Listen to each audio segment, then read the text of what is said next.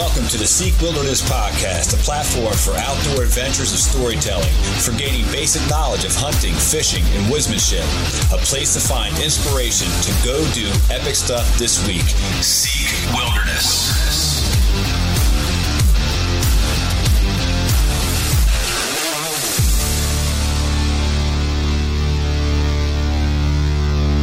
All right, we're live. Welcome back to Seek Wilderness Podcast. John, how was your weekend?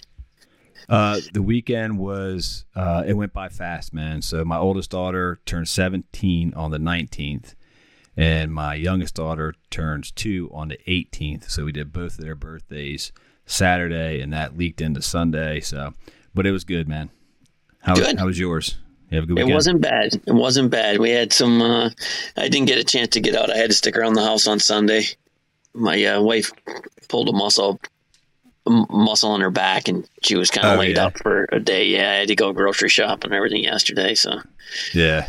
Anyway, no, I hear you, man. I hear you. My wife, she twisted her ankle, so she's in a boot, and then today she's been sick with some kind of stomach thing all day. So hopefully that won't go throughout the house. But yep.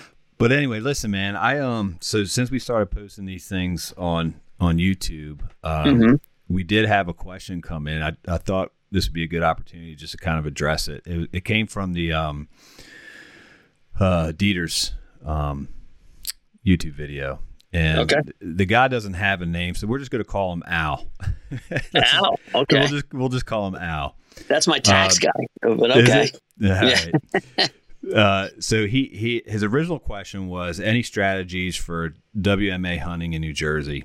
And, so after just responding a couple times, basically what he's saying is that he's only seeing bucks on scrapes during the rut. He has bucks on scrapes at night, but he feels like he moved closer to bedding, but even still is only seeing, does during daylight and no bucks. And I said, hey, you know what? Let's see if we can, Todd and I can brainstorm this thing for you and get you some ideas and or strategies or thoughts. So you want to tackle this one?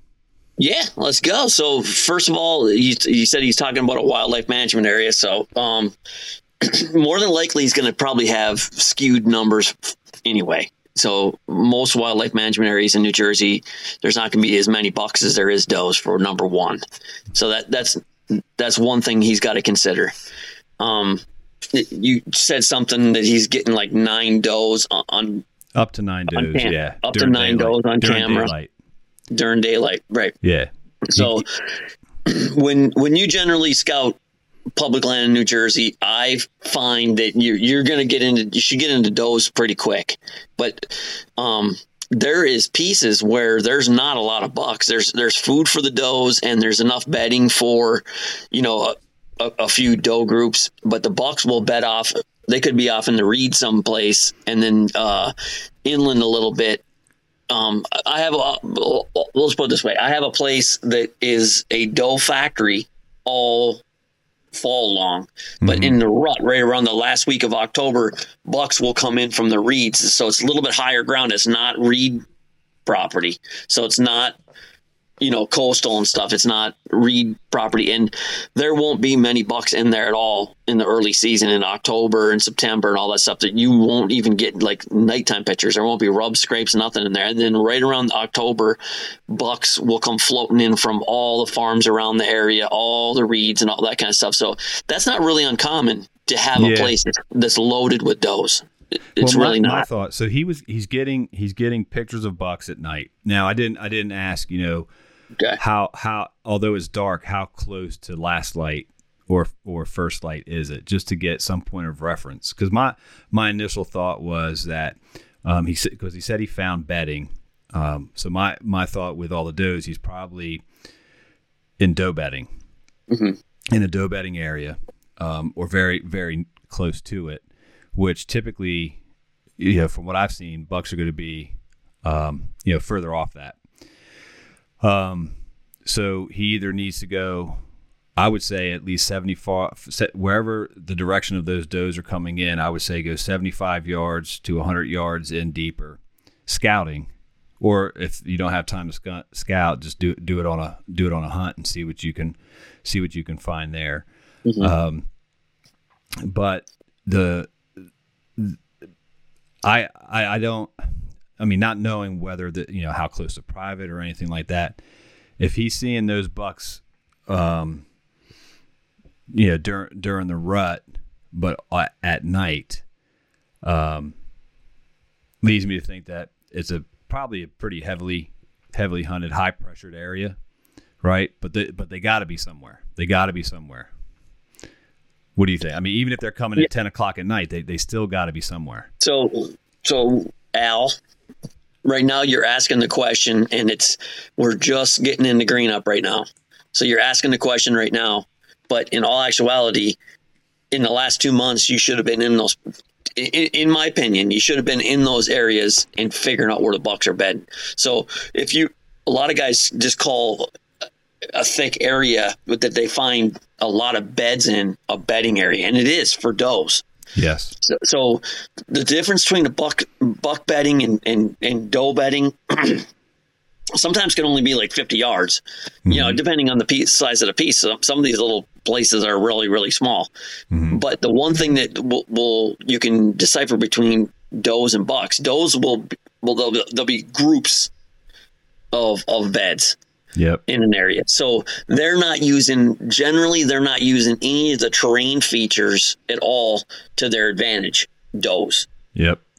When they're in doe groups, when they're in family groups and 2 and 3 year old does that are with an older mom or something like that, and then the fawns from that following year, the past spring, they're just protecting themselves by having sheer numbers.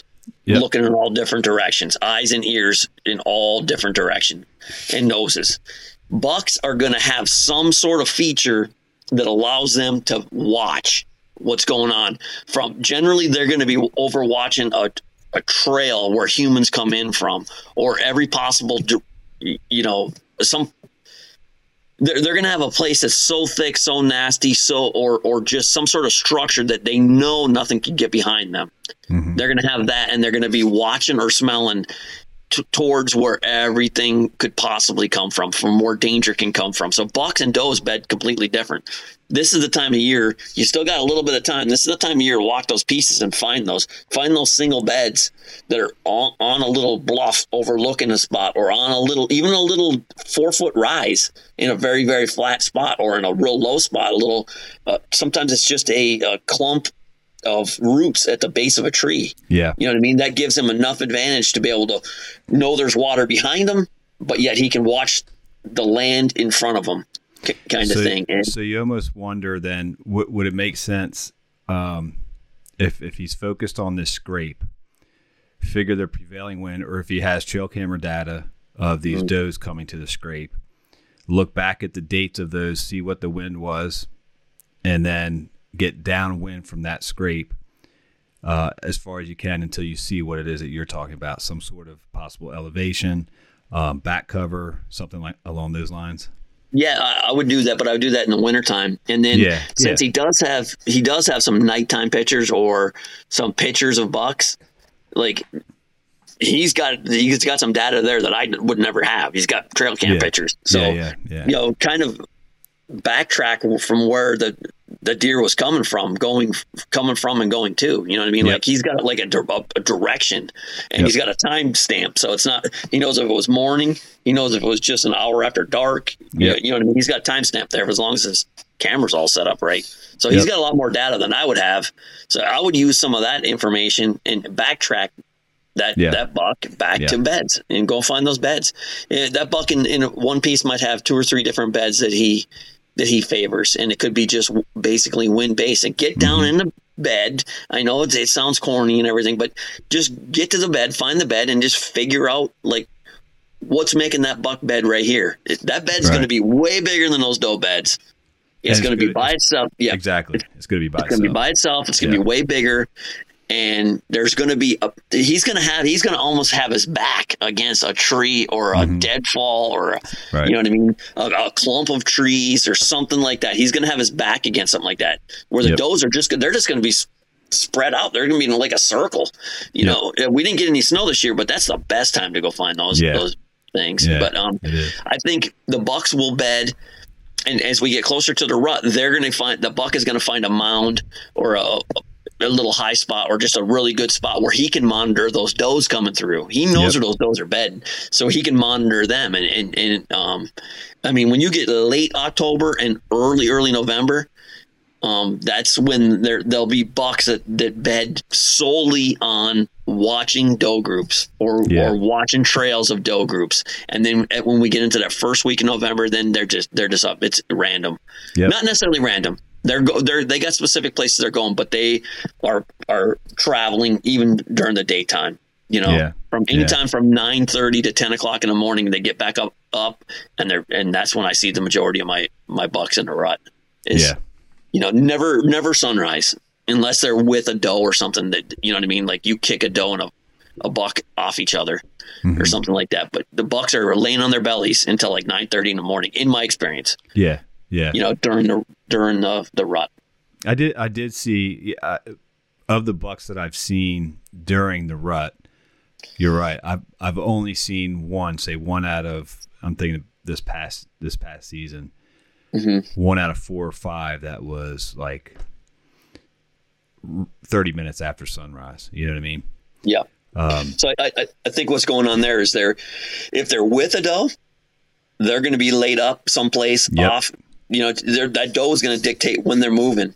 You know what I mean? When he's with her. So if he's locked down with a doe, she's already doing what does would do. She's already back laying down at sunrise or, first half hour after sunrise, or whatever. She's laying down.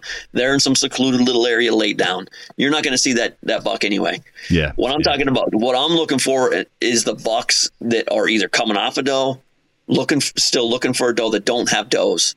Those bucks are going to lay down till about 9:30 because they were up all night hitting all the nightclubs. You know what I mean? They were all chasing and trying to find a girl all night long, and then they're going to come home and be like, or not necessarily come home, but go to a place that offers good cover in the morning. They're going to lay up for a little bit, and then around 9:30 they're going to get anxious to get up and start moving again.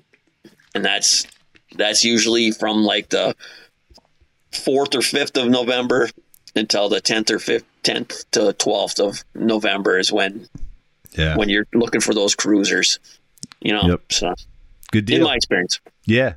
Good deal. So, Al, hopefully that gives you at least some thoughts. And I wouldn't suggest waiting until next winter to do that. Go in there as soon as you can, or even if you can't get in there till the fall, do it anyway.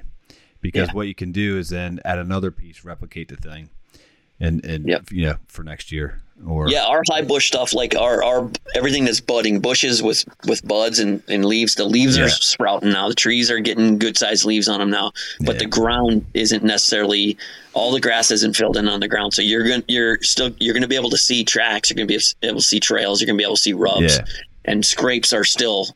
You can still find. Rubs and scrapes. You know what I mean? You can still find them right now. So, all right, good deal.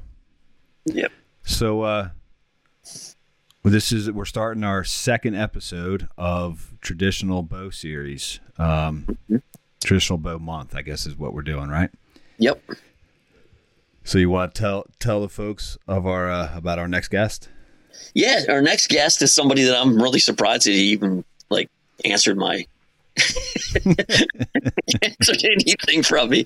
I mean, this dude is he has got one video that's got 1.8 million views in the traditional archery realm. That's pretty huge, man. You know what I mean? He was the producer of a huge video. Probably one of the biggest traditional podcasts / video type thing that's went on in the last 5 or 6 years. He was one of the original people on the push. He has since kind of split off and is doing his own thing now. He just started at the beginning of the year. Yeah. But it's Tim Nebel of the Traditional Bow Hunting Podcast. Nice. Like I said, he was one of the original producers and owners of the push. So I'm anxious really, really anxious to get him on the line and start talking to him. And if you looked at any of the links and anything that I sent you about his background and some of the things he's been involved in, dude, it's very impressive. Yeah. So, yeah. Good deal. All right. Well, we're going to jump over to that conversation right now. Let's do it. All right.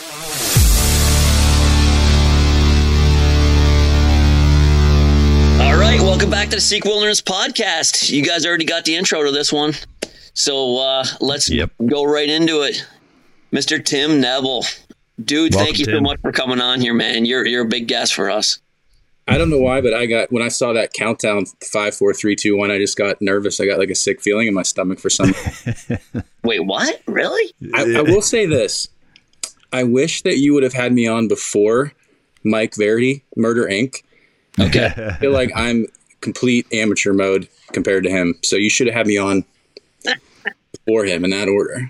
Yeah.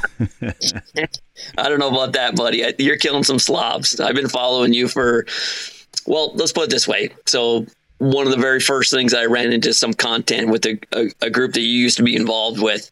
That was when I started making my switch. I mean, I think there's 1.8 million people that have watched that video.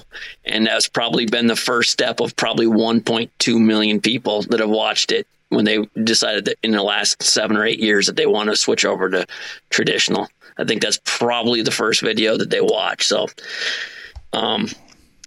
to be able to have somebody that has been pushing our game, been pushing our sport the way that you have in the last 7 or 8 years is really, really big to me, man. I really appreciate that you've taken the time to come on here and just why don't you quickly go ahead and introduce yourself to our listeners, some of the people. We're not necessarily a traditional bow hunting. We're more of a general outdoors, but we've been in the whitetail hole since we started 8 months ago or something like that, and we haven't been able to get out of it very much.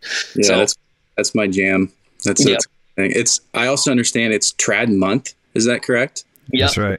It's going to go probably a month and a half. We got 8 people lined up already. So real quick, I'm sorry. So for everybody listening, like as we're recording this, we're hearing Todd kind of get garbled here and there, and we've tried troubleshooting this. My hope and prayer is that as this gets recorded and uploaded, that goes away. But we should be able to get the gist of the conversation, hopefully. So don't leave us because of Todd's garbly goop there. But that's severe laryngitis.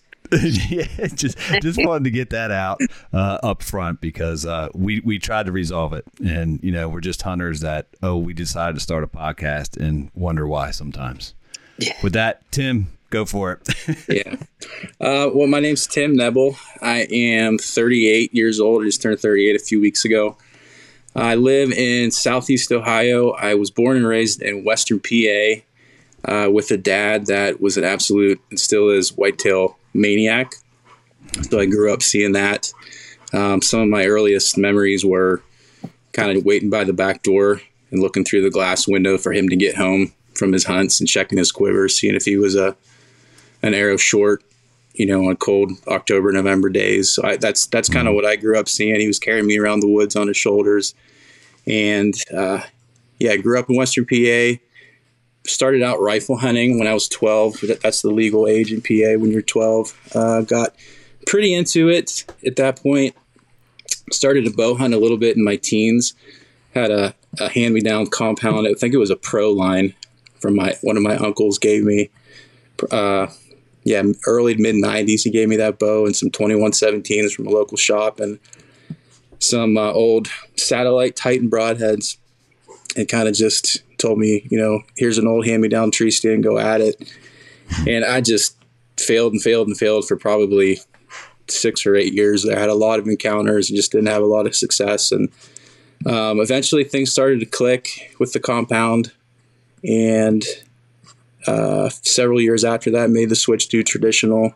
Right around the same time I moved to Ohio, the driving factor between, with me moving here was we had a really short season in PA. You had to be done bow hunting by like the second week of November, like November 10th, 11th, 12th, something like that. It's like just when things are getting good. you can't bow hunt anymore. And I remember thinking, like, these last 2 days of the season every year are the best action I ever see. And then, like, boom, it's over. You can't hunt anymore. So I was a single guy at that point. Just kind of picked up, changed jobs, and found a little nasty apartment over here and just moved in to sucked it up for a couple years. But yeah, over here, you know, we have a super long season. You can hunt till from like the last weekend of September to about Groundhog Day. So it's, and deer a little bit bigger too. So it's, yeah. So I, you know, made myself happy over here and found a wife. We have a little boy now. Yeah. Just kind of started a life over here. So that's about it. That's it, right? Okay. Case closed.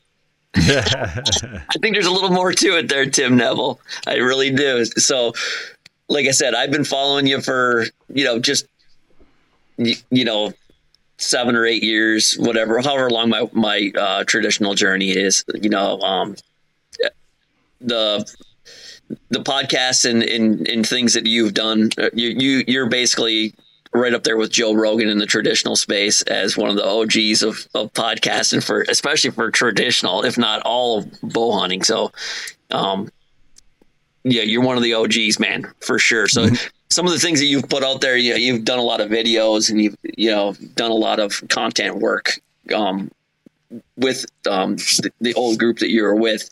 So, some of the deer that you've killed over the years, man, the adjustment to a different state, I think, has really kind of paid off. I mean, Western Pennsylvania has been really up and coming in the last few years, but I think Southeast Ohio is proven for you to, you've killed some slobs out there, man. Yeah, I'm losing it a little bit there, but I think I got most of it. Yeah, Western PA, there's a couple, without giving too much away and pissing people off that live there. There's a few pockets in Western PA that are really, really, really good. Like as good as anywhere in Ohio, even into like Indiana and Illinois, for sure. But the area that I was in, it wasn't really like that. It was kind of, you know, there might be a 115, 120 inch 8-point that you would see in a year, maybe, you know, and it's at that point it was kind of, I mean, it was still fun. You know, it was, you know, the number one hobby that I had, you know, it was fun enough and enriching enough of a pastime to be you know, to really possess me as a young kid. But, I think for a lot of people, there just comes a point where you're like, man, I either have to go on an out of state trip every year, or, you know, when you really get ate up with it, start to, you know, want to kind of look for something a little different. So at what point did you make the transition to trad, or did you mentioned you had a compound, so at some point you had to make a transition, right? Yeah, I think it was 2015, I believe. Yeah, it was in the summer of 2015, and I was that compound guy that had a new to me compound every year. Like I would get on AT, I'd be on Archery Talk, and I would buy a bow that some dude had bought 6 months ago, shot 200 arrows through it, you know, he's selling it for 70% of what he bought it for. So I would be that guy. And I'd roll through like 2 bows a year like that, just trying to try out everything I possibly could. But that was like, you know, it kind of got, I don't know, I don't want to say it got boring, but I just wanted to see, you know, what else was out there. And I'm guessing you guys are going to ask me like, what was the main driving factor, you know, of switching to traditional? And I think for me, I think you asked Verity that same question. And for me, it was, I wanted the opportunities that I had. I wanted the encounters that I had during deer season to be more dramatic. It's kind of a weird word to use there, but I wanted them to be more, you know, more dramatic. Mm-hmm. That's interesting. I mean, I can't imagine right now, like, more dramatic. I can see like the main reason to being, this is just me, I'm not trying to put words in your mouth. It's almost like more primal. It's as primal as you can get as a hunter from generations ago, going back to those roots. And that to me is what's like really attractive about traditional bow hunting. Yeah. Yeah. Primal is a good word too. And I can see this because I currently hunt some of the same farms that I used to with a compound. And there's a few sets that I have, a few trees that I hang stands in that I know the tree that I used to sit in prior to 2015 and now the tree that I sit in now. And it's a difference between like I would hang a stand 25 yards from a trail. And now I'm hanging that same stand 10 yards from the trail. Yeah.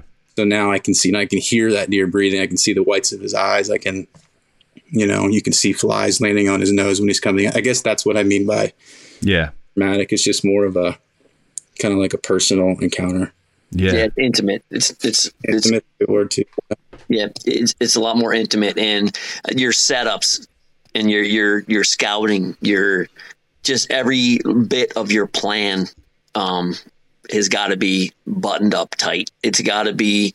You have to think about 15 yards and in. Those even 20. Yeah. I mean, I would always set up with a compound 20, 25 yards. That would be my thing. But now I'm lower to the ground. I set up lower to try to get that as much profile of that deer as I can with less bone structure that's up on the, on the top side of the deer.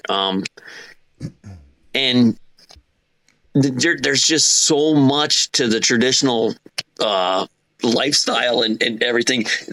I'm doing things that I was doing when I was 12 years old, 30, 40 years ago. You know what I mean? Mm-hmm. And even there's other things that are more involved in it too. You know what I mean? Like I always just took knives and stuff like that to my grandfather when I was a kid, because his generation knew how to sharpen things. And, like one of the very first things you got to learn once you get your bow set up is how to clean up broadheads, because you're going to be missing. They're going to be falling off your bow and falling into the dirt.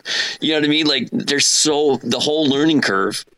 And the learning curve really is just setting us back about 40 or 50 years ago to when that's what the bow hunters were doing back in those days. They were reading sign. They were looking for tracks. They weren't worried about the trail cameras as much. They were out there actually scouting and reading sign and getting themselves as close as they could back in those days. And that part of the game for me is what I love about it. I really, really love that part. So when I hear you talk about the setups, how they've changed and evolved when you went back to trad, Tim, or went to trad, that right there, I mean, that tightens a bolt in my heart. You know what I mean? Like that's something that just has always grinding my gears. You know what I mean? Like, and to hear somebody else say it and put it in those words, and you're really good with the way you speak too. So I'm not. So I feel like I'm terrible with the way I speak. No, dude. You're not. I think we all think that way about ourselves. Yeah, you're a word crafter. Let's put it that way. When I've listened to so many of your podcasts over the years, and if I'm driving out to go trout fishing or something like that, the new podcast came out this week, I got to listen to it. Or if I did a lot of screen time. I was a salesman for the last few years, and a lot of windshield time. And the thing I always liked about your perspective has always been more of a hunter than than trying to be a world-class archer or a competitive archer. And that's one of the things where I've always been able to relate with your side of things so well. Yeah. Yeah. And it's not that I, overlook the shooting aspect. I still shoot like crazy. I mean, I shoot, I kind of, I of course slow down, and like our season ends in February. I don't shoot much the second half of February to March, but like once it starts warming up, like now I'm shooting, especially into July, August, I'm shooting a lot. But like, just like you said, I kind of, if I have 3 hours to burn today on archery and on bow hunting, I'm going to shoot for a half hour, and I'm going to, take that other 2.5 hours and look for sign or move a stand. I'm like a paranoid schizophrenic about moving tree stands, and there's a lot of situations where I'll hang a set, I'll sit in it for 20 minutes on a 3-hour sit in an afternoon, and I'll sit in it for 20 minutes and talk myself out of it. Right. It isn't where I need it. I can't picture this going down here. I need to move, and I'll move 60 yards. So, which is it probably bites me a lot too. But.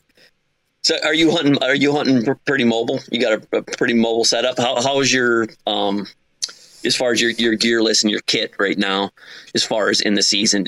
I would assume that you probably have a mixture of some mobile stuff, as being that you're hunting some farms, you're saying, so probably a lot of private land. So most people would understand that in private land, there's certain pinch points in certain places that set up perfectly to have a permanent stand set up in them. So I would assume you probably have a mix. Am I correct in that?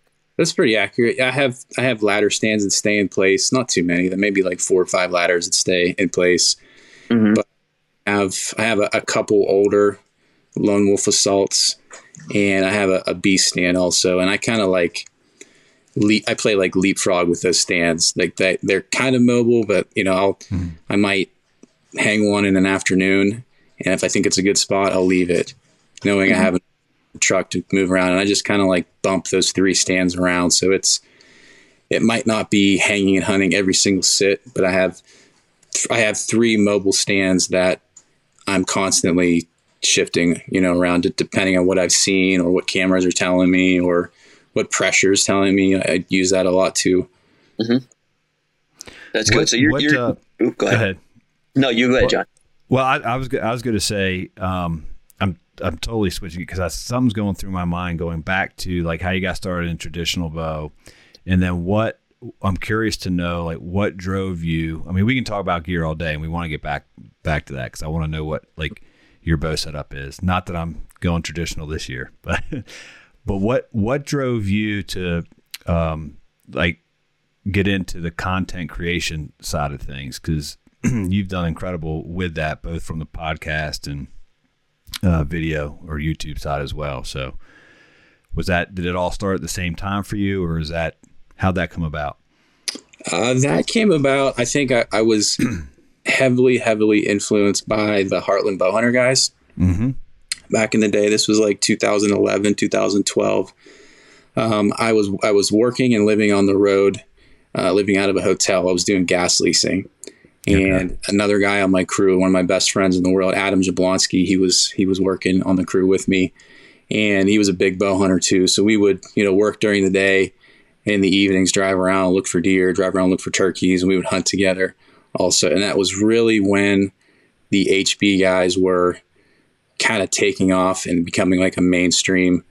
They were basically like reinventing how people did outdoor filmmaking at that point, like 2010, 11, 12. Mm-hmm. Yep.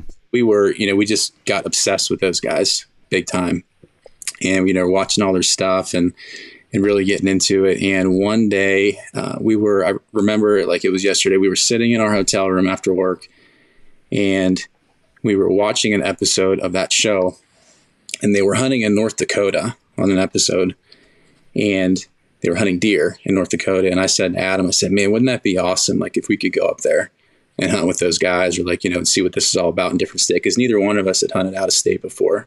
And I'm like, you know what? I'm going to send that guy an email. Nate Flynn was his name. If you guys recognize Nate Flynn from the HB crew. So I just popped on. So I think I sent him a Facebook message or an email or something from his website and said, you guys ever take any deer hunters in there in camp or whatever, thinking like he's probably not going to answer back. Well, like 30 minutes later, he answered back. He's like, yeah.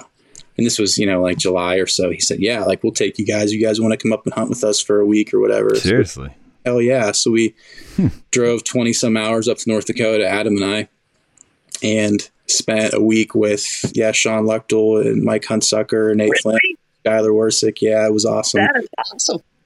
It was awesome. I mean, so Sean and Mike literally taught me how to run my camera in camp that week. Wow.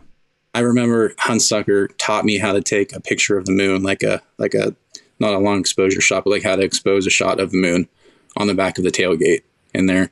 And dude, that is awesome. we kind of kept in a little bit of contact with those guys afterward, and just kind of left there possessed, I guess. And just, we had a couple cheap DSLRs at the time, and we spent that fall and the next fall just filming each other on turkey hunts and deer hunts. And it's kind of, snowballed a little bit from there. But yeah, I think that was definitely what kind of lit our fire with that stuff. Did you ever go out and produce with South? Were you ever one of the years? There was a few years that I think it was either Ben went out there, and then the following year you went out. Am I correct in saying that? So I went out before Ben. I was out with South in Colorado in 2018. 2018, okay. And I went, I went again with him to Nevada in maybe like 2021 or so, 2020, 2021, something like that. But okay. So spent those couple hunts with South out there. But I've also edited most of South stuff, like most of the stuff you've seen from South from the last 5-6 years. A lot of it someone else will film, and they'll send me the footage and I'll edit it too. Okay. Yeah. So you got producers out there on the trips that you're not there, but you produce some pretty epic stuff too. I think Ben makes some pretty good films as well. Yeah. I don't deserve to be in the same paragraph as Ben Massey as far as no, I don't. Yeah. Ben is next level type. Yeah, he's like National Geographic kind of stuff. Yeah. He's pretty good. But I remember the year that you went with South. It was a velvet hunt, I think. Correct? A velvet muley hunt. Yeah. Yep. That was a pretty epic film, man. It really was. Yeah, that was a crazy experience. Yeah, I've been friends with South for a while. I shoot his bows and everything, and I sent him a message one night. I was watching one of his videos on YouTube, and it's like 10 o'clock at night, and I sent him a message and said, "Hey, if you're ever looking for a cameraman, hit me up. Maybe I'll come out." And he's like, "Actually, I am." And it was one of those last minute notice things too. It was like, June, and he does that in August. Right. So I am in a month and a half if you want to line stuff up. And I just, I'll probably never have this opportunity again. I scrambled and, talked to my boss and got some time to work. And yeah, that's a gnarly trip. 10 days in the backcountry with that guy, trying to keep 12,000 feet. And yeah, it was pretty wild. Is he a beast up there or what, man? Yeah, he is. I think he just turned 50. I hope I have that right. If he listens to this and he's not 50, he'll be peeved. But yeah, he moves around like he's 18. Yeah. You wouldn't. Yeah, he moves around like that, and he has no fear as far as like dangerous terrain and maneuvering around, rock ledges and stuff. And like if you're a Midwestern guy, you've never really spent time on that kind of habitat. You're like skipping across rock ledges and stuff with a giant weighted backpack on. It's kind of like gives you the willies. But yeah, he's literally like a goat. He's like a mountain goat. That's cool. Well, hey, let's take it back to Tim. This is the Tim episode. But your story's not complete without telling about that trip or those trips, though. You know what I mean? So, let's take it back to the Southeast Ohio and some of the whitetails that you're getting on there. Are you like you said? I can kind of tell by what you had said earlier about if I had 3 hours, 30 minutes is going to be shooting my bow, and the other 2.5 is going to be out scouting or moving something around or learning something about the deer on the properties that you hunt. So scouting, you and I are close when it comes to that kind of stuff. I love scouting deer, and that's what makes you successful in the fall. But what kind of, maybe go a little before the baby coming, what kind of time were you putting in? What did a year look like? What did a year look like in the life of Tim Nebel preparing for deer season? I do a lot, or I used to do more so now, like you said, but July, August, and the whole month of September, I would be glassing fields, like sitting up against a round bale every single night. Like I'd get home from work at 5 o'clock, take care of the dog, walk the dog for a minute, and I'd be back to a hay bale until dark every single night. I'm lucky enough to most of the properties that I hunt, or some of the public that I hunt, is within 15 minutes of the house. Everything is right around the house. I mean, it's literally why I bought my house, because I had hunted these farms previously. So it's, everything's super close and convenient. But yeah, just toward the tail end of summer, a lot of glassing. Before that, I do run a lot of cameras year round, just to kind of keep tabs on what deer are doing. I'm running cameras right now, but as the summer goes on, I think I do things differently than a lot of people do with cameras. I will have a camera in an area, we're talking like 4th of July or so. I only have like maybe 6 trail cameras, and I'll put a camera out with some salt or half a bag of corn or something in July, and I'll put it in an area, and I'll say, I'm going to leave this sit for a week. I'm going to check it in a week. If there's nothing worth going after on this camera, I'm bumping it. So I'll make those 6 trail cameras act like 100 trail cameras after a month. I'll hit whatever that is, 6 times 4. You're hitting like 24 different spots with those trail cameras in the span of a month. So I kind of like, it's kind of nerve wracking when you're trying to keep track of that many things and bounce around that much. But what I find in the summertime, tell me if you guys see differently where you're at, but I might bump a camera in the summer in July or August, and I might bump it 300 yards, and I'll get totally different bucks on that camera than I would in spot number 1, 300 yards away. It seems like they don't move that much around here. And I don't know if it's our terrain here. Just, we have a lot of hilly kind of terrain here and small patches of woods. They don't move very much or what. But yeah, I feel like I have to, and if I can't glass deer, like I said, we have a ton of hills and terrain here, so I can't always glass. I'm not sitting in a truck glassing half a mile away. Sometimes you can only see 300 yards into a field. So I really let cameras do the work sometimes. I've experienced, cause I primarily hunt ag. So, I'm not on field edges, but I'll, post a camera up May, June, maybe 50 yards off of a main trail going out to the field. And then July, August, I've taken that camera and moved it back. And what I'm doing is trying to narrow it down to where the more mature bucks are. And so I've seen that maybe 200 yards from that spot where the young bucks won't go, only the mature bucks will. So it's kind of similar. Yeah. And I think people can trick themselves. Like they have a 40-acre farm or 40-acre property, piece of woods, whatever. And they say, well, I'm going to cover this with one camera. And they'll put one camera on a scrape on a field edge. And they leave it sit there for a month and they go check it. Oh, nothing on this farm then. It's like, yeah, maybe slide it back in the woods 200-300 yards. You might get something different on it. I especially see that, like I said, June, July, August. Yeah. Yep.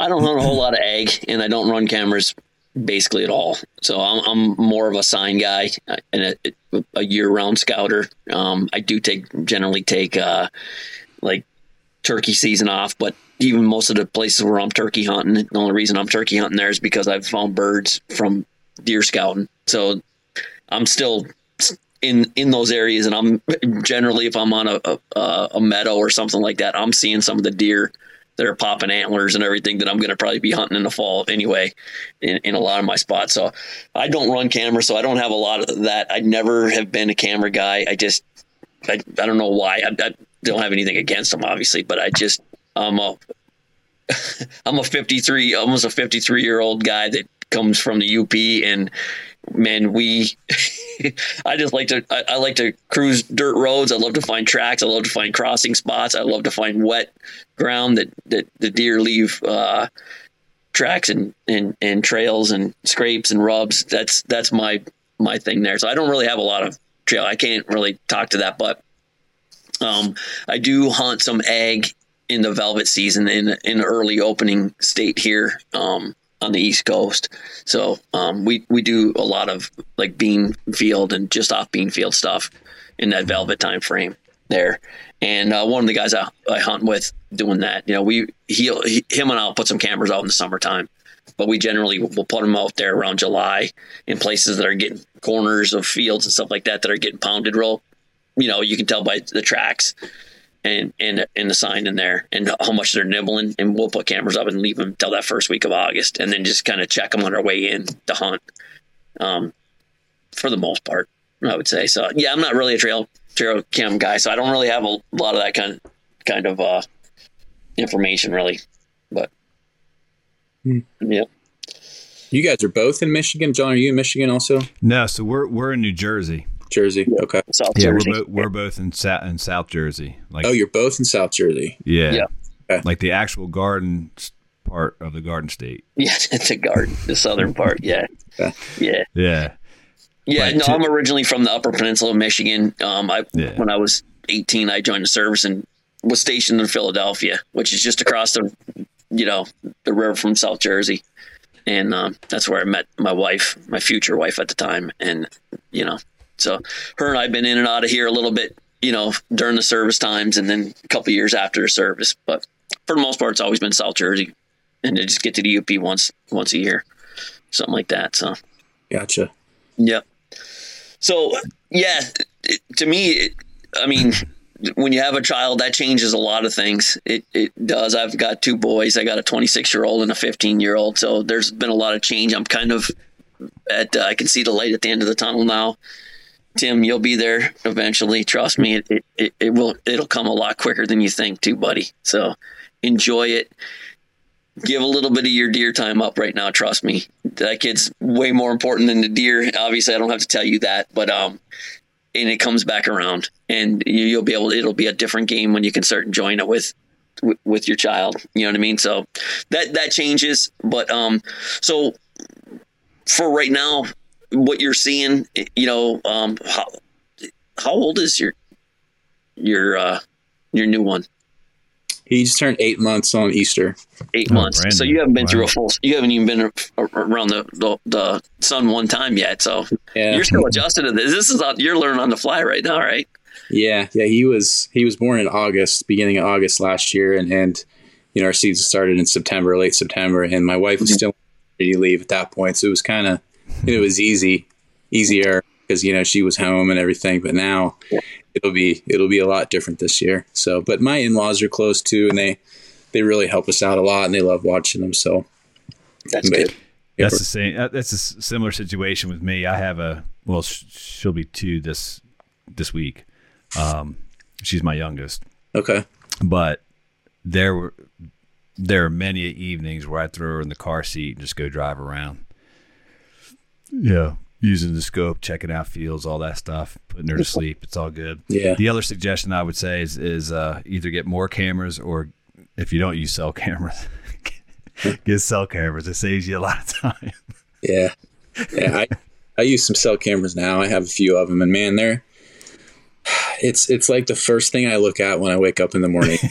And I don't use them. And I've talked to guys about this before, but like, I don't use them so much in a way that is going to like I get up in the morning during season, like, oh, a buck moved through here, I got to get there. Like, I feel like that's right. That's kind of a shady way to go about using cell cameras. And if people continue to do that, and I'm not saying everybody does that, but I think that, more states will outlaw them eventually if that's the way that people are using them. But I more so use them I just really like looking at deer. I like watching deer. I like seeing what they're doing.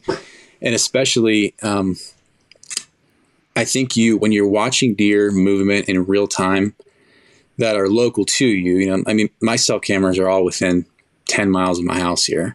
Mm-hmm. And when you're out and you're in your backyard and you see that it's raining in my backyard and none of your cameras are blowing up, like you learn a lot more about deer movement relative to weather conditions than you would if you were pulling a camera card and looking at pictures from the last 2 months. Yep. Because not many people are going back and looking at like historical weather data, but when you're looking at it in real time and it just rained for the past 2 hours and I didn't have a single picture of a deer during that rain. Like, they just don't like moving during a heavy rain, but 10, 15 minutes after that rain, Right. Ding, ding, ding, ding, ding, ding. Your phone's blowing up. Like or, certain wind directions, you can kind of see different movement, or like, I think that's when you really start to put the pieces together, as far as like guys like to talk about barometric pressure changes. You can look at stuff like that and really correlate between, what your cameras are telling you and what the weather is doing. Yeah, I agree. I mean, that's, I didn't do it the past couple of years, but I got kind of like nerdy with it and started keeping a spreadsheet, wind directions and everything, but that was with SD card cameras, not cell cams. But with the cell cams, yeah, you know exactly what the wind's doing at the time of that, because you're getting the image, and that's primarily. I mean, hey, if the law dropped and said you can run them outside of season but nothing during season, I'd be fine with that. Mm-hmm. I'd be totally fine with that. Yeah, and I one of my other favorite reasons for them is that I hunt some of the properties that I do with my dad. Also, my dad lives a couple hours away, and it's really cool to talk to my dad about deer that we're both seeing on camera, and him being 2 hours away. I don't have to have him sitting here in front of my computer to show him SD cards. Yeah. My dad will text me at 11 o'clock at night. Hey, that big 8-point is at such and such spot. Did you see that a couple hours ago? It's just really cool. It's a cool, it's a cool way to talk to your dad about stuff like that at night. And, that's real cool. That's real cool. So if we were to look back at some of the deer you shot, dude, you've shot some really big bucks in Ohio, and throughout your hunting career. What even going into this fall, what type of buck is something that is going to be something that you're are you age? Are you antler? What's good when you're going through and you're finding deer this summer and early fall? What's the bucks? What class or what age structure of deer are you looking for? What's going to trip your trigger this year, knowing that you got a little one at home and your time might be, a little bit short this year? I want to give you like a feel good answer here, but like honestly, what trips my trigger? It's a 5-year-old buck for sure. Okay. Yep. And because I bounce, I bounce around and do so much scouting with cameras and stuff, I can usually locate a pretty decent 5-year-old buck or two in the span of, a 3-4 month period. And, June, July, August, September, I can usually find something like that if I'm lucky. Now, whether they stick around or not, that's kind of been my Achilles heel here lately, the past couple of years. But,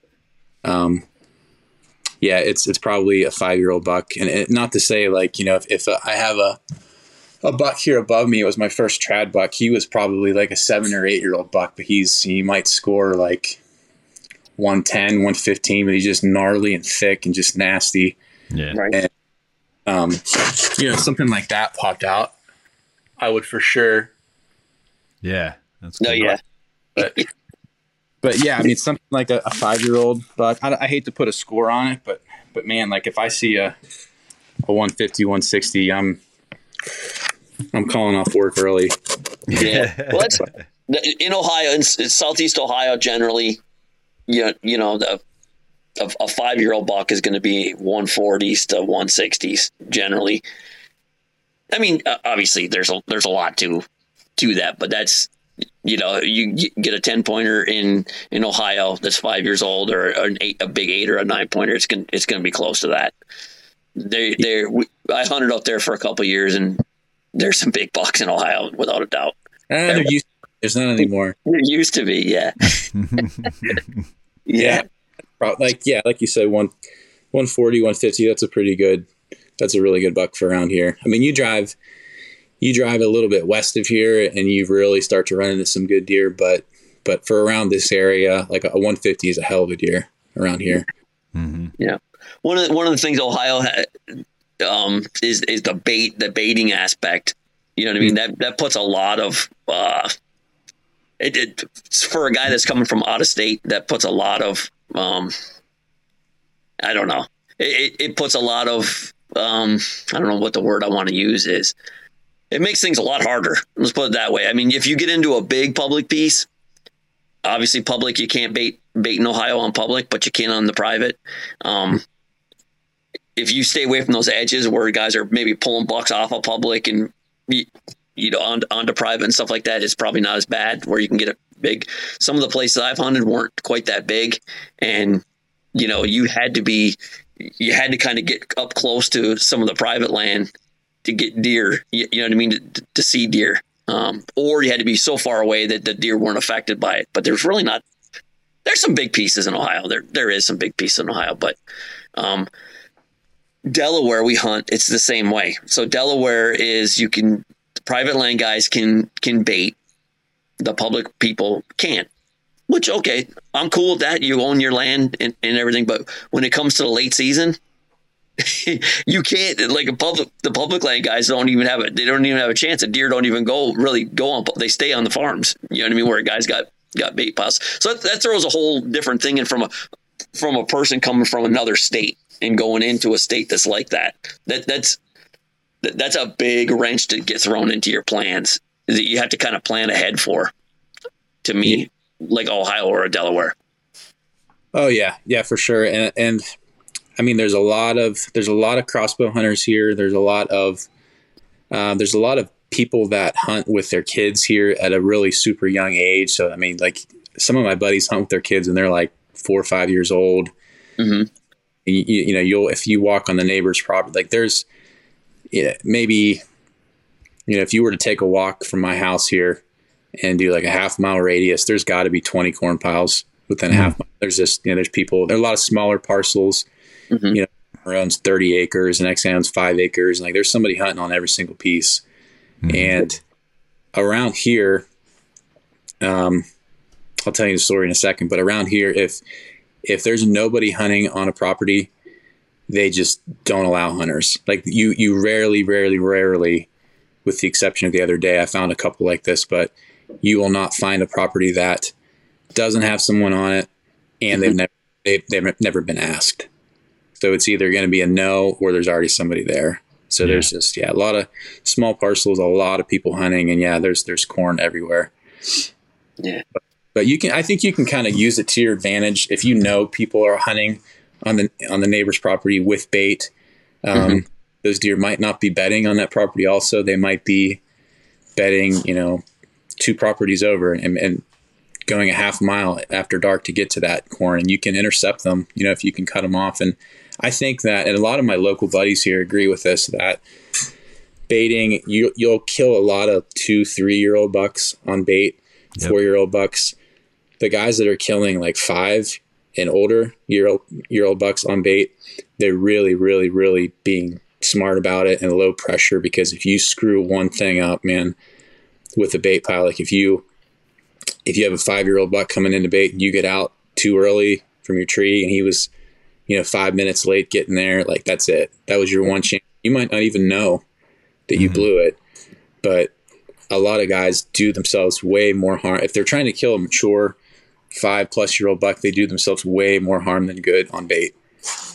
They're just putting a big beacon out there. Hey, I'm a hunter. I put this here.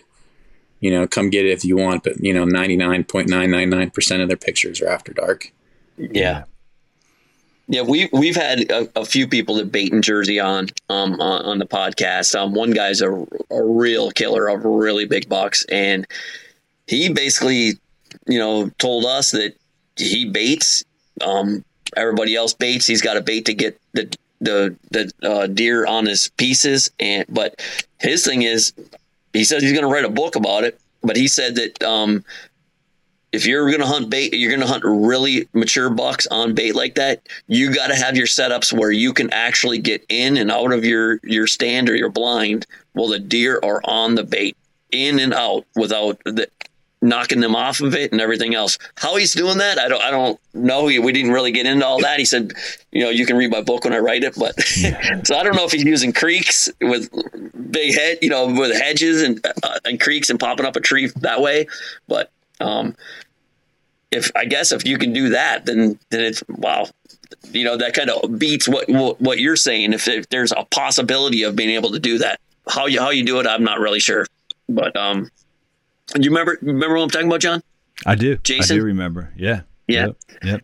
Yeah. He said he's little 1 acre pieces. He'll put a bait pile in there, and he can almost bait with the deer in there. That's basically what he said. He can almost like freshen the baits up while they're in there and hunt them. So how he's doing that, I have no idea. I've been hunting for 40 something years, and I haven't been able to quite figure that out, but I don't hunt on bait either though. So, but yeah. You guys have probably heard Lee and Tiffany Lukowski talk about it. Mm-hmm. Feed deer, in the summertime. And I've heard Lee talk about like they don't worry about how often they're going in there in the summertime. Like they will purposely go in there every day on the side by side or whatever and rebait and check, just put their scent in there every day. And eventually the deer just kind of, they just say, well, this is normal. This isn't a threat anymore. Yeah. Leaving noise. So whenever those deer do smell you in October, November, they get that same scent. They're not too worried about it. But I don't know, man. I think that some of the, and I think all deer have personalities too, but their own personalities. But some of these old bucks, they just will not tolerate anything. I missed a buck in 18, 19, and watching him in the summer before that on a hayfield. And I had pictures of him for about a month prior to that. He was using a couple different trails to come into this alfalfa field in the evening. And it was like he's using trails. So I went in, it was October 3rd or 4th. It was really early in the season. And I went in and I picked one of the trails and I popped up a stand on it on the downwind side of it. And he came in and he stood underneath my tree. And long story short, I missed him. I might have like grazed some hair on the top of his back, and I never saw that deer again. That deer never came back. Never had another photo of him, never saw him again the rest of the season. It was like, that was it, man. Like he's just not going to tolerate it. Something bad happened there. I think he caught a little wind right before that. So he, that even double boogered him up there. And it's like some deer, the deer I just showed you up on the wall here, that super old one, he just kind of, in his older age, he kind of got a little bit lackadaisical about it. I killed him in December. I had missed him. Actually, I grazed his shoulder blades to the end of November. And this dude just walked around like, no, I've made it this long. I'm this old. I'm the king dingling here. Nothing's going to hurt me. He was walking in day. I had daylight pictures of this deer every single day. He was on a turnip patch, so he just didn't give a crap about anything. But, the other buck that I'm telling you about that I missed, he had one shot at that deer and that's it. So, yeah, like you said, they all have different personalities. I've heard people, talking about bait piles or whatever. I've heard people talk about you have to build when you're building. Like, let's just say you have 1 acre that you can bait on in your backyard. You have to actually build it generationally into the deer to not be scared until you're ready to pluck one. You know what I mean? Like you have to bait for years and years and years on some of those places. What's that? It's called grooming. Yeah, well, basically that's what it would be. Yeah, basically grooming. Like you're not giving them any. You're not giving those deer any reason to really fear it, even if you're around there or anything like that. There's no fear. They haven't seen a murder scene. You know what I mean? So until the day that buck gets to the point where you want to do it. So it's tricky. Well, I saw. Oh, go ahead, Tim. Sorry, I didn't mean to interrupt you. The tricky thing, real quick, like when you said there's like around here, there's a ton of bait piles around here. The tricky thing, if you set up a corn pile, and for inventory purposes in July, and they come and smell that, maybe they're not getting spooked off of yours, but your sloppy neighbor a quarter mile down the road also has corn out, and he's every day with his kids, with his dogs, and I think that they can start to associate corn or whatever with the boogeyman, with bad stuff. So just because it's not on your property that it's bad, or they might have got wounded last year on a corn pile.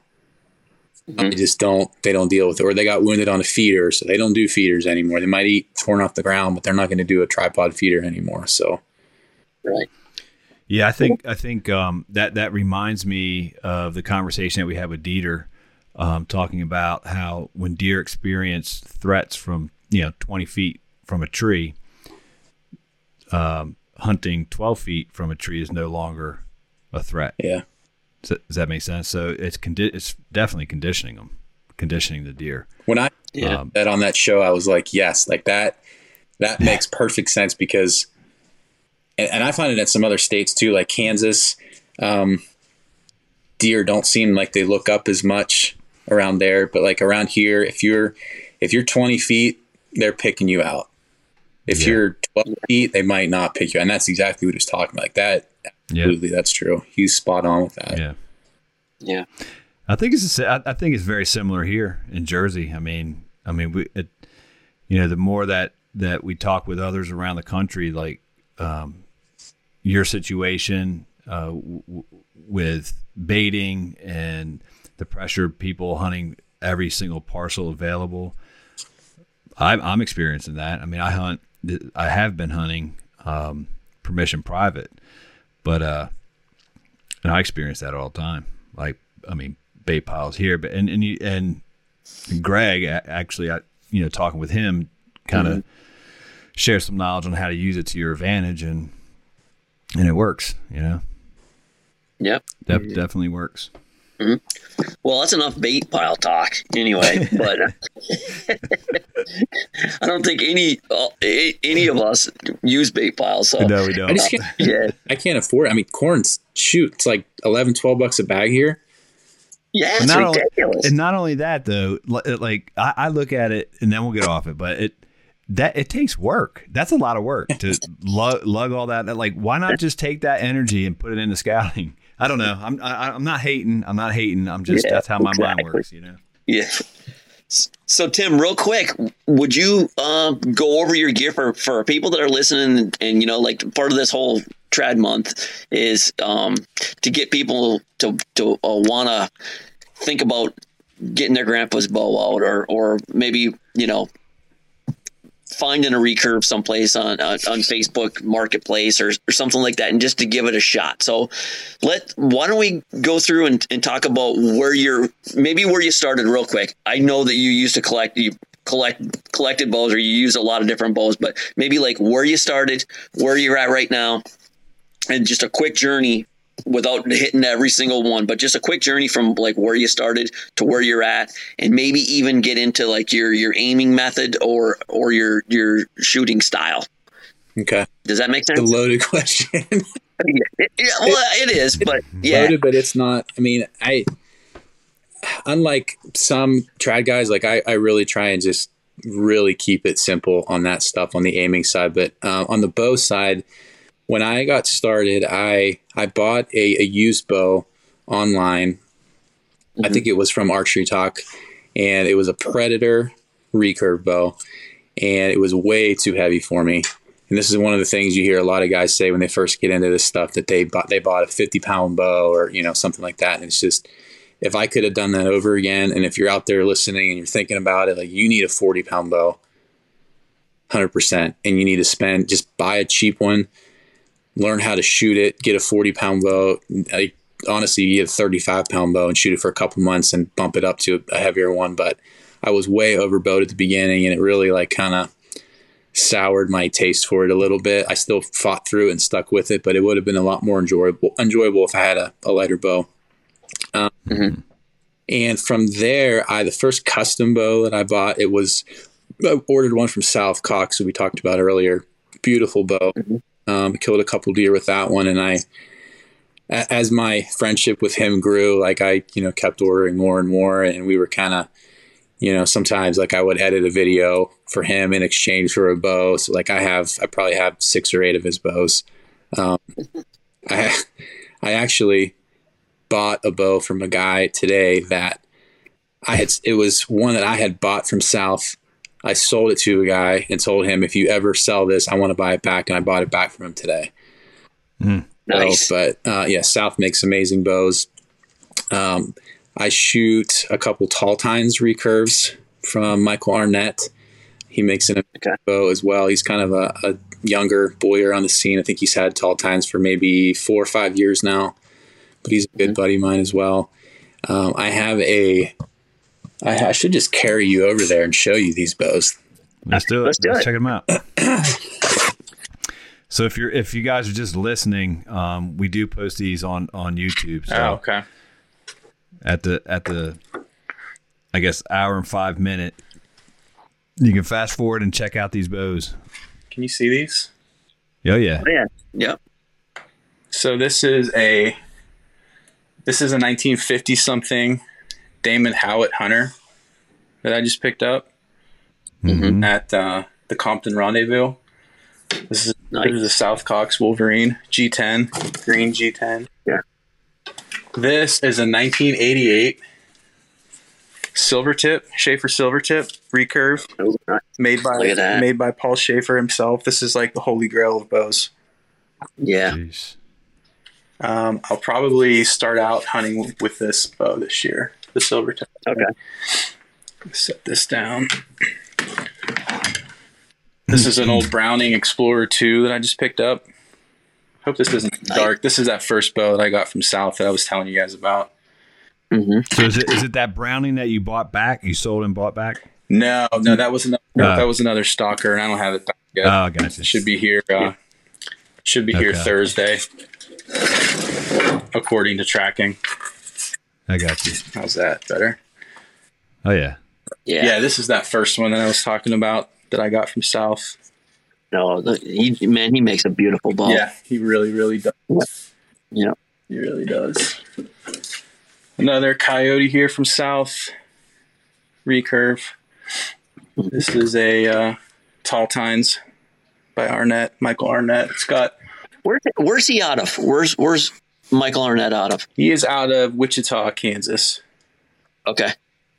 And then another bow of South's in the corner there. I don't know if you can see it. Mm-hmm. Yep. But yeah, there's bows all over the place in here. I'm not as big of a bow maniac as some guys are. Some guys are a lot worse than I. That's what I tell my wife anyway. Yeah. But that's it. Yeah, I wouldn't classify myself as a collector, but I have a handful of bows that I like to have. So when we look through that lineup of bows right there, poundage wise, what's your highest and what's your lowest and what's your average? I would say then. Average is about 50 pounds. Okay. At my draw length. So yeah, right around like 50 or so. Give or take a few. No, when you say, and we'll get back to you finishing up you said you're going to be hunting with the silver tip.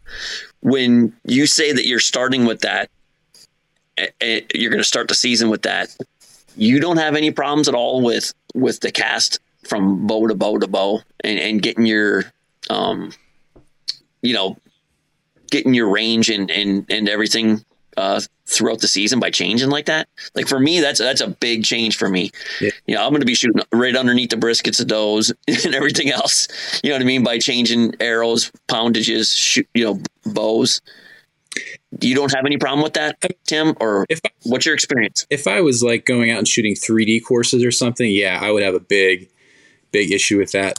But like I said, like most of these tree stand setups that I have, they're 20 yards and in.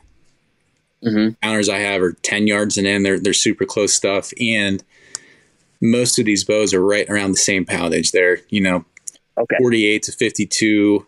I'm drawing same draw length. I actually use the same arrows out of a lot of them, so it's not a situation where I'm having to completely like relearn how I'm holding. Like the thing that I do see from one bow to another are horizontal hold differences there. Like if I shoot this silver tip for a day, then I pick up a stalker, like it might be hitting 3-4 inches to the right or to the left, but like casts not so much. And if there is any difference in cast there, like I can usually shoot it for 15 minutes and kind of relearn where it's at. But gotcha. Or anything. Yeah. So when you're saying that you're shooting the same arrow, that means your mind for a 48 to a 51, those 3 pounds aren't going to be that much difference with when you're shooting a 590 grain arrow. Let's just say that's not that big of a deal. Or a 720 grain arrow. Yeah, it doesn't. Yeah. Yep. Not that big of a deal for me. Yep. Good deal. So let's talk about that arrow then. Let's talk about what you run in weight, what your spine is, and what you're putting on the front. The past few years, I've been shooting aluminums. I have an aluminum fetish right now. Mm-hmm. I buy a lot of like new old stock stuff, like from eBay or from guys online or whatever. But I really like shooting arrows that are borderline older than I am. Right. Just thinking like, oh, these things were sitting on a shelf in an archery shop for the last 30 years, and now they're here. I'm gonna suit them up and shoot them. But I shoot a lot of 2219s, which is like a 337 spine, so it's like a 340 carbon, and 200 grains up front usually. So my arrows, they usually run like mid to high 600 grains. Sometimes they bump over 700 grains depending on how long they are. But I think last year they were right around like 680, 690, which, it's like if you have compound guys listening, they're going to be like, holy crap, like it'd be such a slow arrow. But like inside 15 yards, it doesn't matter. It doesn't matter. They hit like freight trains, and because they're so heavy, they soak up so much noise that they're just like so quiet, man. I shoot one of these, and then I shoot like a gold tip Pierce next to it, and it's night and day difference, the amount of noise that they soak up from the bow. Yeah. So I feel like anything that you lose in speed, you gain with a heavy arrow, you gain in quietness. Yeah. So I shoot a compound, and my arrow last year was over 600, well over 600. It's awesome. Yeah. But this year I am dropping down to about 5. I lowered my draw weight 5 pounds, and I'm probably going to decrease it next year another 5. Just Todd and we did a podcast on longevity, like being able to still draw back as long as we can and hunt the way that we want to for as long as possible. And there's no need to pull back 70 pounds, for me anyway. So, yeah.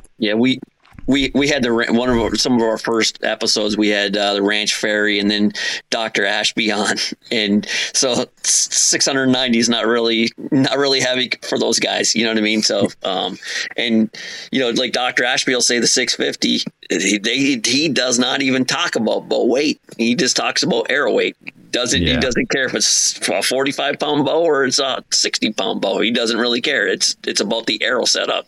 It's about that 650 grains with a single bevel up front. You know what I mean? So he doesn't really care about the bow weight. It's not even really one of his factors, So yeah, that's a good deal. I still might shoot the heavier one. I don't know. I'm going to put I'll do some testing on them. Yeah. Between the two. I'm shooting about a 727 grain arrow right now out of my 45 pound longbow. So I'm relearning that cast because I've been shooting a 590 out of my Satori for the last few years, but that Satori's a little bit on the heavy side for me right now. So that's probably so I got to ask you guys this, so one thing that kind of, there's a couple things, but one of the main things that has kept the meter from like more staying towards a compound is just the thought of going from, let's call it a pin sight to shooting naturally, or instinctive shooting. And that just seems like a big mountain to climb. And is it something that I should start now and then plan on, okay, 2 years from now I'll have it down, or is it something that's fairly easy to pick up? I guess it depends on the person and all that too, but what has been your experience, Tim, with the learning curve of when I shot a compound for the last 5-6 years that I shot a compound, I shot a single pin slider. It was a CBE Tech Hunter Pro. To date my compound, it probably sound like an ancient sight to you guys, but it was a single pin slider, and I would set it at, I would never move it in a hunting situation. I would set it at 30 yards. And I had a sight tape and everything, but I would set it at 30 yards. And if I had a deer at 20, I would aim at the bottom of their chest. If I had a deer at 40, I would aim, top of their back, or not even, just a couple inches high. And if it was anything further than that, it was usually like a field edge scenario where they were feeding and I had time to range them with the rangefinder and dial in my sight tape. I had time to do all that. And now I don't shoot instinctive. I don't do that. I use my arrow tip exactly the same as I use that single pin on that CBE. So I know what that point on is, and it's typically like the way, as heavy as my arrow is, that it's like 20 yards. So I put that tip, if I have a deer at 20 yards, I put that tip right on. If a deer is at 10 yards, I put it a little bit low. If it's at 30 yards, I'm probably not shooting anyway, but if I wanted to, I'm holding a little bit high. So I'm using my arrow tip exactly like a single pin sight. Okay. And there's no, and you could pick that up in a few days. Yeah. So really the only thing changing is then your anchor point in comparison to a compound. Yeah. Right. And, no let off also, but. Well, yeah. Right. Yeah. I think a lot of people, I'm not saying that you're doing this, Sean, but a lot of people are, they just they overthink what it's going to take to be successful in this. And dude, I guarantee, if not trying to talk you into making the jump, but if we bought you a used recurve, I sent you one of these bows tonight, you would be hunt ready in 2 weeks. Oh, really? For sure. Yeah. I mean, if you were shooting every night, every other night. Yeah. I mean, it's not the old stigma of you're going to have to put months and months into this. You don't need to do that anymore. Yeah. As long as you tell yourself, this year, it's 20 yards and in, it's 25 yards and in, I'm that 40 yard shot. Well, I don't do that anyway. I mean, just from the habitat of where I hunt, with it being so thick. I mean, my closest shot or my furthest shot last year was 18 yards, I think, 19 yards. Mm-hmm. So I'm in that trad zone. Yeah. And there's nothing wrong with people that go back and forth either. I got some buddies that go back and forth. It doesn't have to be sell your compounds and go to the dark side. It doesn't have to be like that. It can be, every other hunt you hunt with this, really. A lot of it for me is dependent on what my shoulders are telling me to do right now. I have a 45-pound old single cam that I have to pop out every once in a while on my shoulders. I got back from ETAR last year, and I probably put 100 arrows through that day or whatever that I was up there. And I came back, and I generally shoot every day. And I came back, I took the Sunday, I went up Saturday. I took the Sunday off. And Monday after work, I went up to take a shot, and I couldn't draw my bow. My bow arm, actually, shoulders started collapsing on me when I couldn't get to full draw. Yeah. And I was like, what? You know what I mean? I got a month before velvet season opens up here. What the hell's going on? I was so angry, man. You know what I mean? I was still shooting my 590. I took my arrows out of my Selway and put them in my compound quiver. I was shooting a 590 grain arrow with a 250 grain cutthroat up front, and they were flying perfect out of a 45-pound single cam, to be honest with you. But yeah, I had to bounce back and forth a little bit last year, and it really sucked. I didn't like it at all. It's just not. I hated going back after 7 years or something, going back looking through a peep sight and a mechanic. You know what I mean? A wrist strat. It sucked. But it is what it is. It is what it is. You get older, Timmer. You're gonna start. What do you said? You're 38. You got about 12 years, and you're gonna start falling apart real quick, buddy. Some little shoulder pains now that are inexplicable. I don't know why. I don't know where they're coming from, and it's little aches and pains. It's bad when you start to get up in the morning, hurt, and all that you did yesterday was sit in your truck and like change some diapers and walk the dog at night and shoot your bow in the yard. You didn't do anything. You didn't climb any trees, and your knees hurt.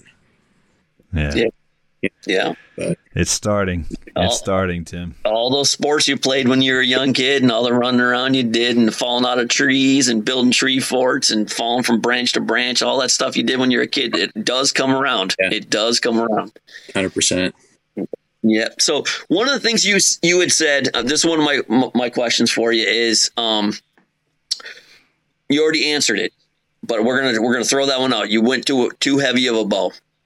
That was one of the things you said you would tell yourself not to do. But besides that, what would Tim Nebel today tell the Tim Nebel that was starting out with that first bow and getting into this? What would you tell yourself to do differently after the years that you've been doing this? From a traditional perspective. Yeah, not a life thing. Yeah, we all have 10 things we could tell ourselves that we wouldn't have done in our lives. Well, from a trad perspective, yeah. I think. Let me think about that one.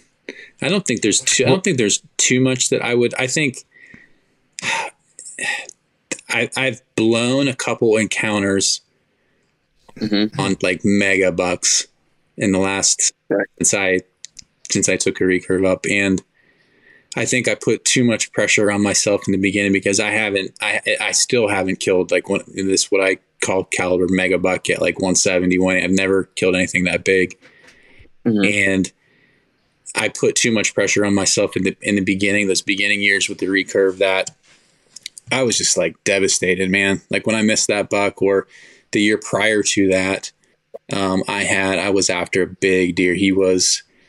Somebody ended up finding him dead after that, and he scored like 186, 187, something like that. But I had an encounter with him. He came in what I thought was upwind to me, and he must have caught a thermal or something, and he just like, but it's just, I really, really beat myself up at the beginning there, like kind of, that devil sitting on my shoulder talking like, man, like you shouldn't have done this. Like this should have been something that you did like, 10, 15 years down the road, not now, before you've kind of accomplished what you wanted to accomplish in bow hunting. Like you should have done this later. And it kind of took a little bit of the fun out of it for me. And I think the stage that I'm in now is, I'm trying to, and in 2023, I really want to do this, but I want to, regardless of what I have on camera in July, August, September, I just want to put my emphasis on having a good time,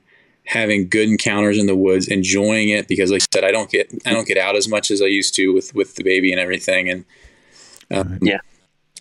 I don't have to be like an Adam Hayes or, Andre DeQuitt. I don't have to be that guy. I can like, yes, it's one of the primary reasons I moved here was to chase big deer like that, but I can still hunt and have a good time and not, be hunting deer like that, or be killing deer like that. Cause the last couple, I haven't killed a buck in 2 years. I've been skunked the last 2 years. And both of those years, I was chasing one buck in particular the last 2 years, and he was just a ghost, man. Like I had one encounter with him 2 years ago. I wounded him. I hit him high in the shoulder, and spent the rest of that year chasing him. He came back last year. I spent the entire year waiting this deer out, and he was a ghost.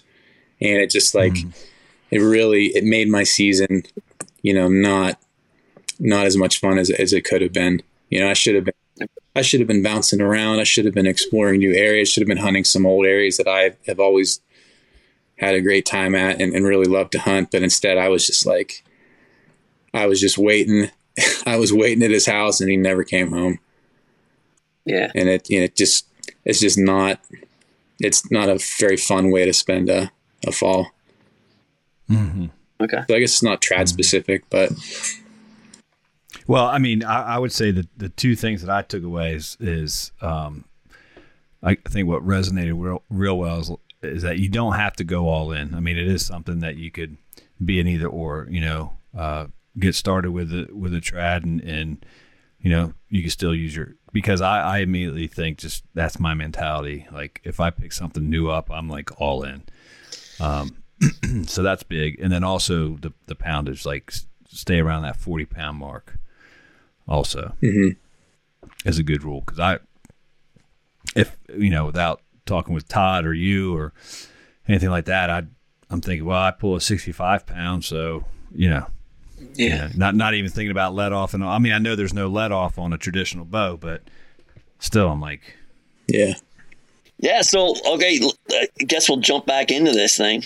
Everybody's on chargers, and John, you drain your main vein there. You're all good to go. Good to go. All right, let's get rocking again. All right, so really good answer, Tim, on what you wouldn't do years ago when you first started. That's a good one. I like that one, man. About the different size bucks you chase or chasing like single deer and being worried about making the change. That's good. I like the fact, dude. Hold on a sec. I like the fact that you said you just want to go back to having fun, and I think that's something that's missing often in the hunting industry because of the pressures from social media, from just the industry as a whole. And if those of you that listen to this, if you're not having fun, you're doing something wrong. You got to make a change. You got to switch it up. So it's good. It's good to hear you, especially somebody like with your experience, Tim, and you gave it a 2-year effort chasing one buck, and you're humble enough to say, all right, you won. I'm going to go have fun now. That's kind of how I'm perceiving that message, which I think is great. Yeah. 100%. Yeah. So Tim, why don't we go ahead and talk a little bit? Why don't you give your an opportunity to go ahead and talk about the your new podcast? I know you're a couple episodes in, but I think through some of the messages and stuff like that we sent back and forth, that you're about to unleash on the world a bunch more, right? So let's give yourself an opportunity to talk about it, man. I want to hear about it too. Sure. Yeah. It's called the Traditional Bow Hunting Podcast. Real original, right? Real nice generic name there, but it's myself, Tyler Carlson, and Nick White. And we, I guess the goal of the show is kind of to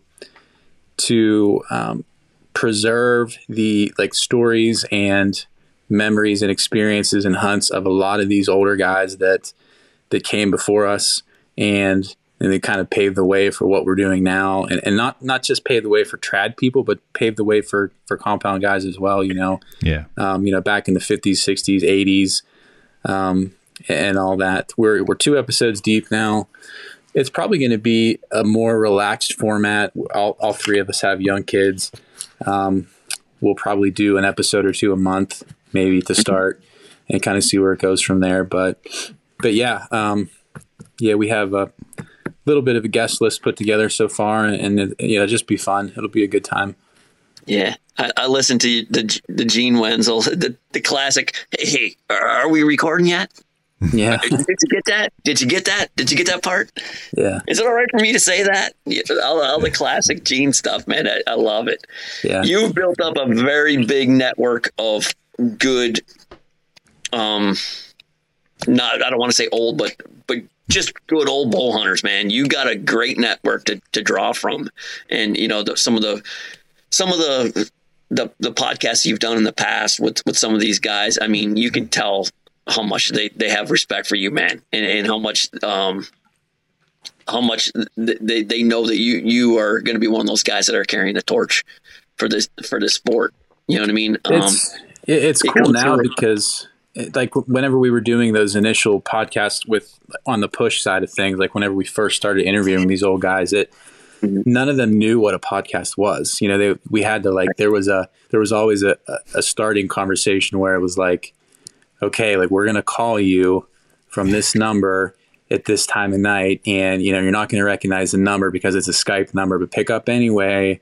And so we had to it's kind of like internet radio. It's like a radio program, but it's on the internet. And, to a lot of these old guys, like there's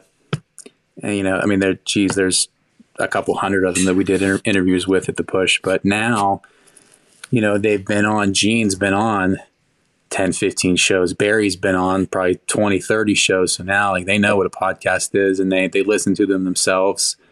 I think Gene listens to a lot of shows himself. So, they'll ask afterward, like, how many people listen to that? Like, was it a good hit? They want to know, what the feedback has been. So I think it's kind of turned podcasting. I'm sure you guys are seeing now, it's kind of turned the corner now where it's a little more mainstream, and even the older crowd of guys, they're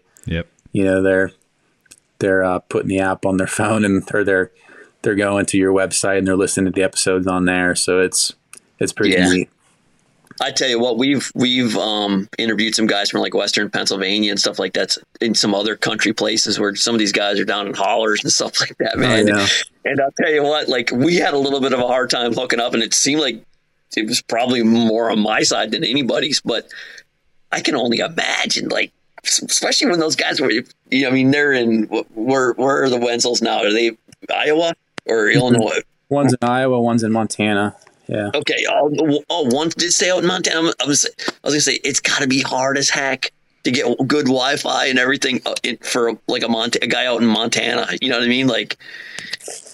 Yeah. Sometimes, audio is definitely a challenge with a lot of these guys. I remember one time with the Push, we did an episode with Fred Eichler, and he was out guiding or something, and he literally pulled over. He drove up the mountain, because he didn't have service at his cabin. He drove up the mountain in his pickup truck and sat there and idled for an hour and a half on the side of the road and talked to us first. So that's, kind of speaks about what kind of guy he is. But did you, on the Gene Wenzel episode we just put out, did you hear about what we're going to get into with his stuff now? About the Legends Not Stuff? Yeah. He's got all the boxes of tapes and VCRs and Super 8s and stuff like that. What is it all you're going to be doing? So back in the 70s and 80s, Gene and another gentleman, his name was Jim Chin, traveled the country basically doing what you guys and what I'm doing right now, podcasting. So they had a hit list of these old bow hunters that they wanted to interview, and they typed out an interview questionnaire sheet, and they drove all over the country interviewing people on mostly small audio cassette tapes. Yeah. And the plan was for them to transcribe them to text and make a book out of it. Oh, so they were just, recording it to take audio notes that they would later make a book out of. And nothing ever happened with the project. The project just kind of fizzled out, and it was, maybe 3/4 of the way done. So Gene has had this cardboard box of audio tapes of all these old guys from the 60s, 70s, 80s in a storage unit for the last 30 some years. And no one has, not even Gene himself, has heard the audio on these tapes. Wow. So Gene, that is gold. That is gold, brother. He gave the cardboard box to Tyler a couple of weeks ago, and Tyler bought some kind of contraption that it's like a tape player that has a USB output that you can put into your computer and turn these cassette tapes into an MP3. So we're going to make a series out of this and start putting out episodes that are, Gene Wenzel was literally podcasting with people 30, 40 years before podcasting was even thought of. He didn't even think that that's what he was doing, but that's what he was doing. And the audio, man, when you guys hear the audio, it's you can tell it's older, but it's still crystal clear. And to think this guy that the interview is, he's dead.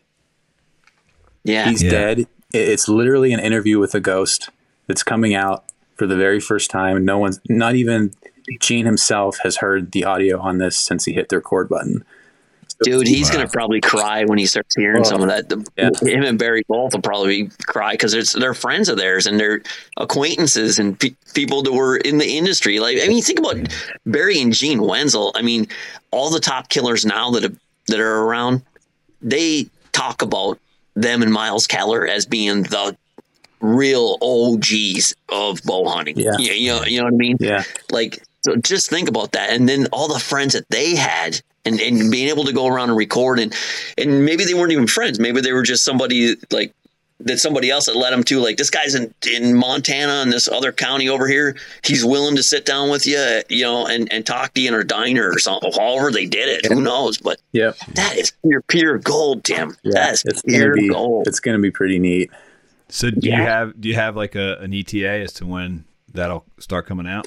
I would say it would be out this summer for sure. Nice. Yeah. That's good. We'll probably start trickling them out. And they, Tyler was telling me most of the guys, like if he has an interview with, say like Jack Howard, there's 3 full cassette tapes. So it's like an hour and a half interview with this guy. And they're asking the same kind of questions that you guys ask people. Right. What was your biggest challenge when you got into traditional? Tell me about your equipment, things like that. So it's going to be neat to hear these answers from guys that are super dated and that you don't even know what kind of equipment they're talking about now. But it's the cool thing. I think it will be to hear some of the challenges that these guys faced. And it's the same shit that you guys are going through right now. It's the same stuff that's giving me a hard time, that the struggles that people are having with their family and balancing that and their job and bow hunting. Like, it's going to be a cool thing to hear that some guy went through this 40 years ago. Yeah. And you're going through the same thing. So, yep. With wooden arrows. That's exciting. Yeah. That's cool. With wooden and aluminum arrows. And you're putting yourself back in the aluminum arrow thing. So that's cool, man. Yep. That's really cool. Tim, I can't wait to hear that, man. I can't either. I haven't heard anything either. Yeah, it's going to be awesome, I'm sure. That is sweet. So, Tim, I tell you what, man, I really, really appreciate your time today. It was a real blessing for you to spend a little bit of time with us. We're about 90 minutes here for you to spend a little bit of time with us today and help us with our podcast. And if there's any way that you can maybe get 2 people, because we don't have that big of an audience, but if 2 people can come over and find yours because of us, that would be us being able to give something back to somebody like you. You know what I mean? That came over and gave us some time, man. So why don't you just go ahead one more time, tell everybody where they can find you on all the different social media, maybe your website and everything else.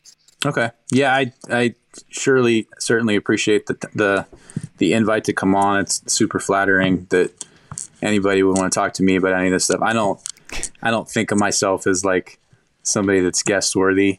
I'm always on the other side, like the side of the microphone that you guys are on. So to think that somebody would want to talk to me and like actually listen to what I'm saying about stuff like this is kind of, it's a strange feeling and it's flattering. So thank you guys a lot for that. I'm on Instagram and Facebook, not so much anymore, but Instagram is kind of the main place that you can find me. Just Tim Nebel or TD Nebel on there. And our website, we just started a new website for this podcast, kind of with the goal of, like, a lot of these older guys don't have smartphones yet, or they don't have apps on their phone to listen to this stuff. So we just put like a listen here tab on the website that you can listen to them on your computer or work or whatever. But that's just tradbowhunting.com. So very cool. Awesome. Yeah. Appreciate you coming on, man. It's good meeting you. I'd say you're moving the needle, moving the meter for me. But it's not going to be this year, though. I can tell you that. But no, greatly appreciate you coming on for sure. And for everybody else listening, we ask you to do 3 things: rate the show, drop a comment, and read Genesis 27:3. And until next time, we'll see y'all. Seek Wilderness.